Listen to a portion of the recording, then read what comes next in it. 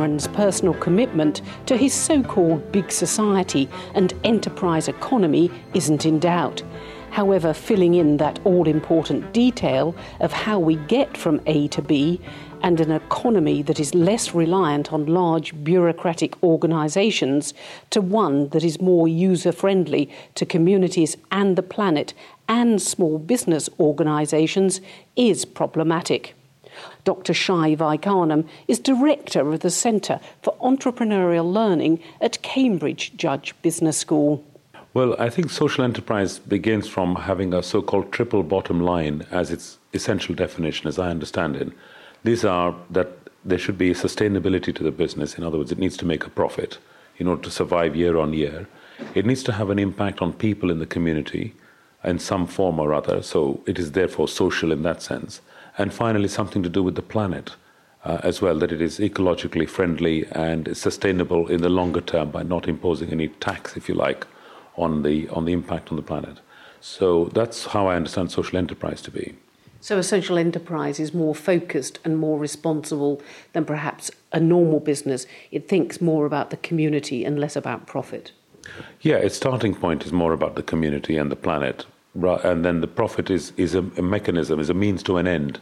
Whereas perhaps in some business environments that are, part of the stock market and so on, so-called shareholder value, the profit comes first and then the impact on people and planet comes next. So Milton Friedman, who died a while ago, but in his book Capitalism and Freedom, talks about the fact that profit is the first and foremost job of the manager, and then it's the shareholders who decide what they do with that money. In this case, in a social enterprise case, those two get combined into a single construct that you have to think both about sustainability of the business itself and the sustainability of the planet and the people. The speed at which the state is being deconstructed and reinvented is notable. Parents are being given powers to run schools. GPs will be able to expand their practices to run parts of the NHS. And it seems local voters will be picking police commissioners. One local council has already resorted to outsourcing all its public services. But will ordinary people be skilled enough to become entrepreneurs? And without the right guidance, might they fail? Dr. Vaikanam again, of Cambridge Judge Business School. Yeah, I think it's really interesting what's happening at the moment with the so-called big society. Frankly, it takes me back to 1979 when Mrs. Thatcher came in. And soon after that, there were massive closures of the coal and steel industries in various other places. And there was a huge growth in enterprise or small businesses. Much encouragement was given through business in the community, Prince's Trust, and so on and so forth. Nobody talked then about social enterprise. They just talked about enterprise, i.e. self-employment, small business, that kind of thing, so that people had a way of eking out a living. That did spawn from middle managers of the larger companies some good quality businesses that came out of that period, which is probably the backbone of the current interest in entrepreneurship amongst the students that we see on a day-to-day basis. But in the current climate, the difference is that from the first wave, if you like, the Thatcher period, was that there was a level of selfishness and self-centeredness to that period of growth. The growth of the yuppies, the city, exploding in terms of its pay and rewards, and a sense of greed that came part of that. I think the wave now is to say, actually, we do want to survive and make out a living for ourselves, but it's got to be socially responsible. So I'm not sure if it's social enterprise or just socially responsible enterprise. And would you then say that workers are likely, from those experiences of history and recent history, are likely to have the skills and capabilities and inclinations to set up social enterprises, to re-employ themselves, if you like? Well, this is where I really have a challenge, because I'm not sure that they do. I don't think the infrastructure has been put in place for them. The not-for-profit organizations, the large established ones, which could mop up, if you like, the services that the public sector no longer want to provide, would have the managerial scalability and so forth to deliver that. But to expect people who have been employees without necessarily the earlier training that they might have had in management, in entrepreneurship, in business, and how to, do a balance sheet, profit and loss accounts, all of that sort of stuff, to suddenly find themselves having to sell their services as opposed to be an employee. strikes me as a recipe for disaster. I suspect a lot of these people who get their redundancy pay will go into cockamamie enterprises, buy franchise deals, and we'll see them all on Watchdog, on television programs like that, being stitched up and long-faced. So there's a vulnerability of sending people into business, even social enterprises, when they haven't got the skills or experience to run those businesses. Certainly, and I think there's a moral hazard on behalf of the public sector not to put vulnerable employees into vulnerable enterprise as opposed to social enterprise. You can't just hijack a term like that for some kind of short-term gain of cost savings. What happens to their minimum wage? What happens to holidays? What happens to childcare? What happens to all the things that a good employer provides? And that's taken away, and these people are put out on the streets, as it were, and said, you are now a social entrepreneur. A question mark also hangs over the actual operating capacity of charities, social enterprises and private companies to take on these roles and meet the needs of citizens when their own budgets are squeezed. Can they respond to Cameron's poetic rhetoric when their own budgets and futures are in doubt? Dr. Vaikanam again. Yeah, I think there are challenges. I think if an individual wanted to set something up and was driven by a particular passion, that flips the coin completely the other way. And so rather than being thrown out, if you like, into the darkness of underemployment or unemployment, if, on the other hand, people say, actually, you know what, this is a fabulous opportunity for me to grab hold of something and do something with it. And it need not just be social enterprise, it could be just enterprise. And let's not forget, social enterprise does have an impact on community and the planet and everything else. We're putting a burden of responsibility on individuals to look after planets and people when they can barely look after themselves and their own families. So first, let us see that we can make them sustainable in their own right. And there are institutions around, I guess, who will step up to the plate and help them out.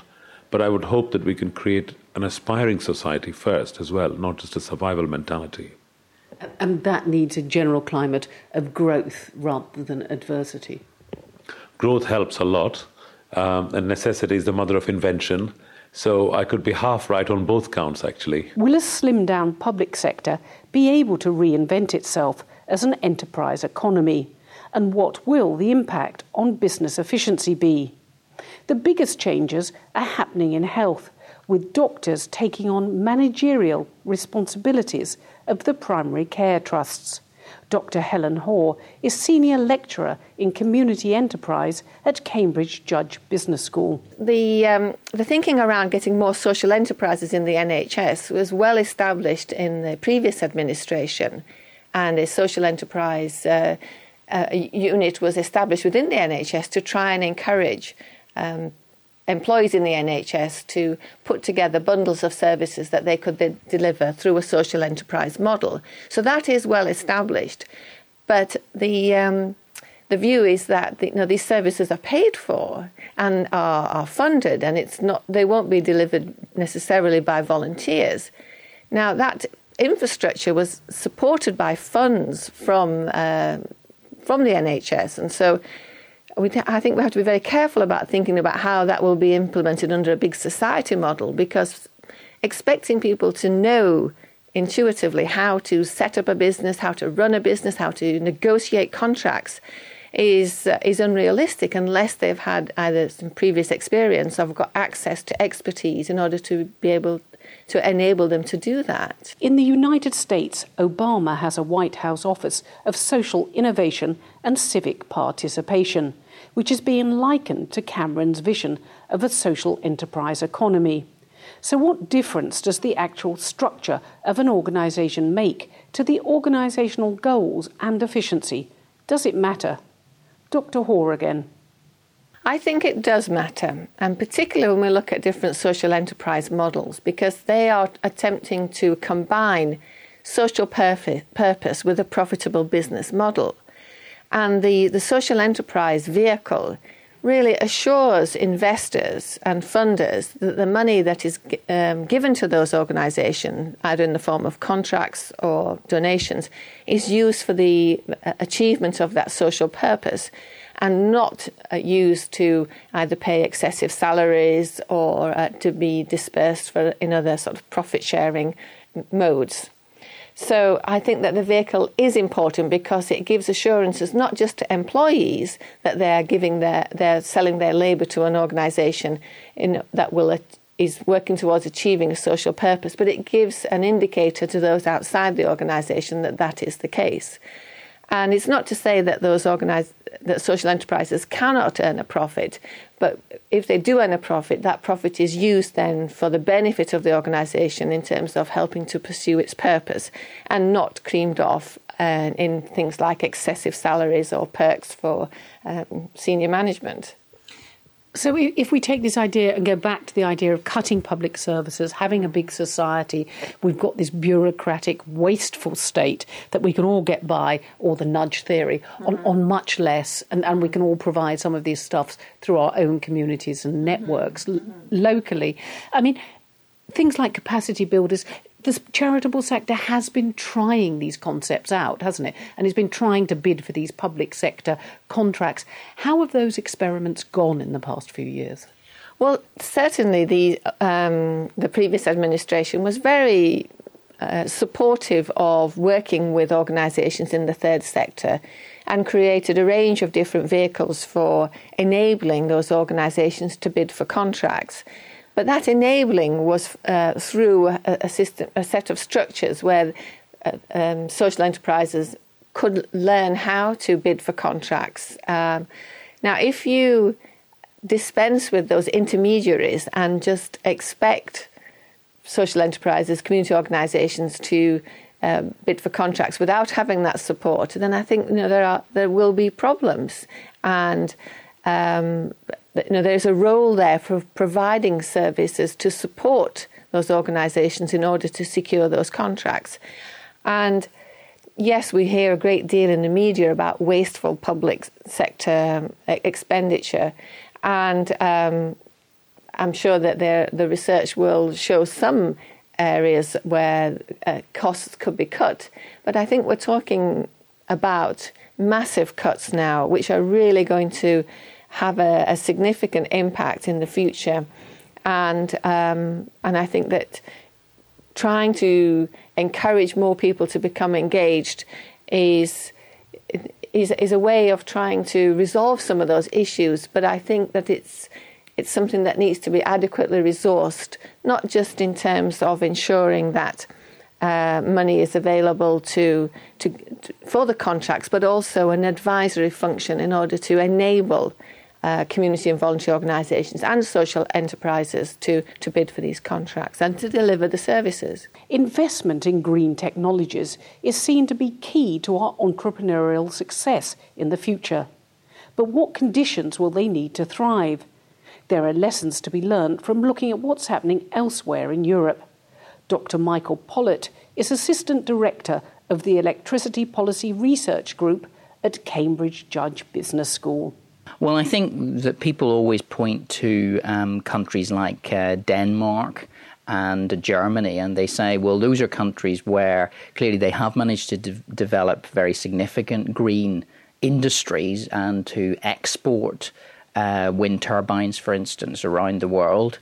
I think we need to be very cautious about any argument that says that we can emulate those countries, because clearly those countries have already developed a capability in these industries. And as we expand our subsidy to green industries, it may be that it's companies in those countries which benefit disproportionately from our subsidy rather than stimulating our own local industry. So it may already be too late to stimulate that sort of green industry in the UK. So what would you do? Clearly there is a problem on the horizon. Well, I think that clearly we do need to take our climate change targets seriously. And it's also clear that green electricity and green energy more generally is an important part of meeting our climate change targets. And I think the key focus for us as a country must be keeping the costs of meeting our targets down And of course, that involves having a vibrant green sector which is responding to the subsidies that the government is putting into it. And that's not just about developing new technology or building new wind turbines in factories. It's about rolling out the new technology as cheaply as possible. It's about new business models in the energy sector to encourage people to buy green technology and to reduce energy consumption, to invest in energy efficiency. Those things are things very much to be encouraged, and it may be possible to encourage those at quite low cost. So are these green technologies likely to pioneer these new business models, such as social enterprise, as communities get together to share energy resources like transport and power? And what are the benefits of such localism? There are lessons from Europe here too. Dr. Pollitt, again, of Cambridge Judge Business School. One of the very interesting observations from some continental European countries is clearly communities have got involved in investing in wind turbines and in supporting their creation through the planning process. And that is a clear area where the UK is lagging behind. The UK does not seem to engage local communities in supporting local renewable energy developments for some reason. And there clearly is more that we should be able to do there. And that may involve setting up community interest companies or local shareholder-owned companies where people feel they've got a direct financial stake in the wind farm that's going up outside their window. And that may be a way of encouraging people to support these projects through the planning process. So yes, I do think that that's an important area for future development in the UK. And just finally, energy also, because of the gas pipelines going through Russia, it's become a security issue, hasn't it, as well? So there are multiple advantages of, if you like, investing in these green technologies, investing in them locally, and perhaps making them more community-oriented. Oh, yes, I think there are lots of co-benefits with community projects. Clearly, there's a co-benefit in building local community and building the social capital of a local community. There may be a co-benefit in reducing energy poverty locally. And there may be some specific security benefits of encouraging more local energy production, which can substitute for potentially more risky energy sources coming from overseas. So I think localism is very much to be encouraged, and of course it may be that in encouraging small local projects, you're also bringing through a new generation of people interested in energy, people who've cut their teeth in a small project who then go on to be managers of much bigger green enterprises, and that's something that is a very good thing. But with hard-fought expenditure rounds, even those entrepreneurial green businesses will be feeling the impact of public sector cutbacks in the longer term. But these smaller, more local green business models may be a solution. Local wind power could well be less expensive than the large offshore farms. Dr. Pollitt. It can't happen without any money at all.